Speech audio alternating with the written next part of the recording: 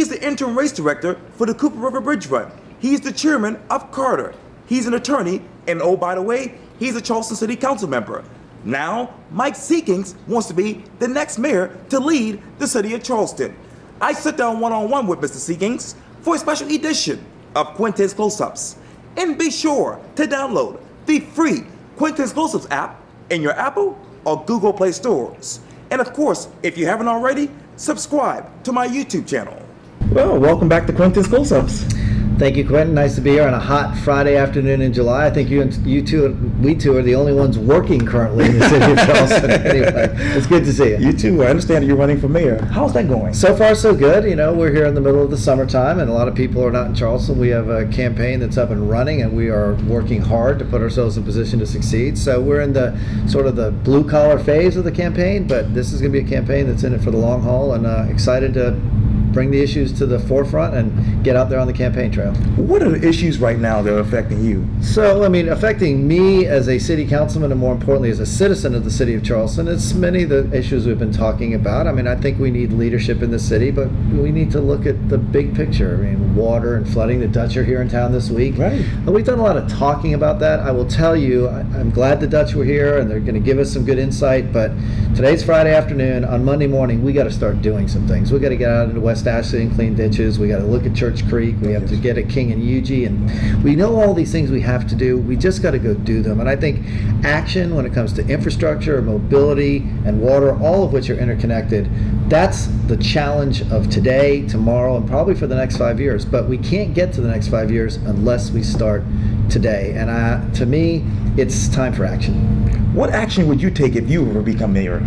So there's a lot of things I'd do. I will tell you, the first day at work, I would certainly announce a good leadership team that's ready to go forward. I would merge our planning department with our traffic and transportation department. Planning and traffic and transportation go together. I would put our engineering department in there too. I would give them a charge of a list of 10 things, starting with the major flooding projects we've got out there on mobility, and get going. I would literally match up a list of priorities with the number of days in office, and I would say, let's get to work. I mean, it is time to go to work, not study it, not talk about it, get out there and do it. And you know, once the fall comes and we see who's in this race and what it's all about, we'll sit and have a little longer conversation about exactly the plan. And we've got one, I will tell you, and it's time to go. How do you define leadership these days? Well, I think leadership comes in a number of different packages, but the key element to leadership is to have a vision and a plan that you announce, that you articulate, that people buy into, even if they don't agree with every part of it, but buy into to the point where at least they'll come along and help you succeed. And right now, we don't have that set up, that sort of infrastructure in the city of a plan that people are behind so they can get from point A to point B and succeed. And I think that is really, in the end, what leadership is.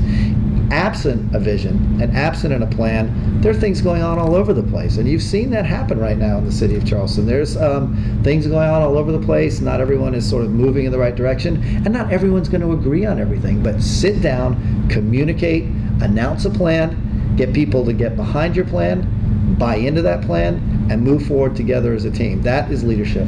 How do you communicate and buy into livability and tourism? Well, I mean, that's easy. I mean, you can buy into livability every day. This city should be all about taking care of the people who live here. Everything we do has to have at the very top of it a quality of life and livability component. Now, tourism is something that we have to wrestle with. We have 135,000 people who live in this city. We have 7.5 million visitors. Right. That brings us 20,000 a day. We've got workers out there. So we have to think about that. Tourism is a part of our economy. The people who are here for a lifetime live here. And we have to make sure that the people who live here in an economy that has certain needs and is vibrant are given priority when there are questions about livability, what side of any issue we are in favor of. It always has to be to the residents. How many questions do you have about the audit of Mayor John Tecklenburg? So I have a number, and I think a lot of people do. One of the things I will say is, you know, we had the audit committee meeting last week. I was the chairman of it. We put an agenda out there. I put that agenda to our council, and they followed along, and I asked them, as is our charge under both the code of the city of Charleston, but more importantly as thinking leaders, to take in the information, digest it, process it, and then come back. So we're just early on in this process. We've heard the information, both orally and more importantly in writing. We have all this information in writing. We're going to reconvene on Thursday and have a question period for our auditor. We're going to allow the mayor to respond to whatever's in those reports. So I actually give very high grades to my fellow council members for doing what they should be doing, which is listening in the first instance, processing, putting together a series of questions, and then coming back. And that's what we're going to do next week, and we'll see where it goes. There were certainly some things in that report that people are going to have some questions about. There were some things in that report that the mayor is going to have to answer to, and we will see how that turns out going forward. I asked people, and I think we all did, not to jump the gun and draw conclusions. Some people listened, and some people didn't, but I'll tell you who did. That was the council.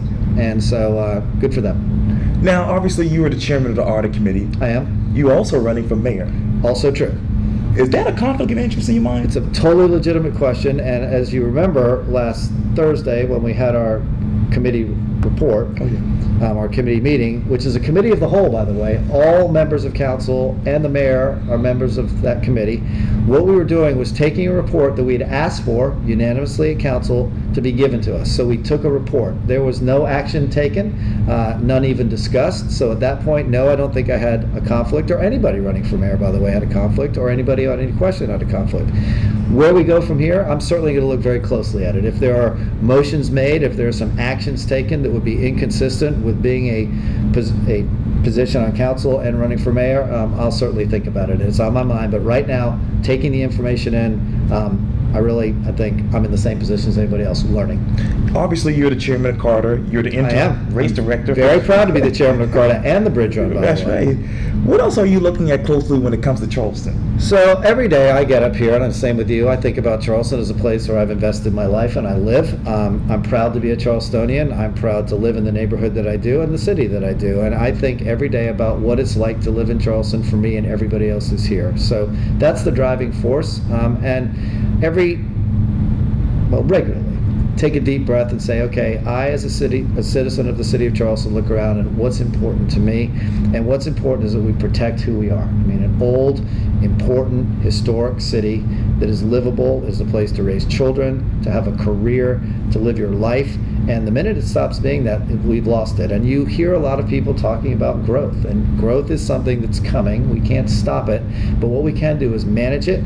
We can think about it. We can plan for it. Again, the whole idea of leadership and having a plan, that's what's absent right now. And I think if we don't do something about it soon, then we will be at a place where we've let growth, development run over planning, and that's a problem. Councilman Mike Seekings and mayoral candidate Mike Seekings. Yeah, we'll talk more about that in the coming months. I'll be right here. And thank you again for coming back on Quintus Close-Ups. Well, always a pleasure to be here, especially, like I said, on a Friday afternoon. It's about 100 degrees outside, and I don't think there's anybody anywhere near here, so I'm glad we can get on the airwaves and start talking to people. Oh, thank you so much. Appreciate Thank you. it. Anytime. Thanks.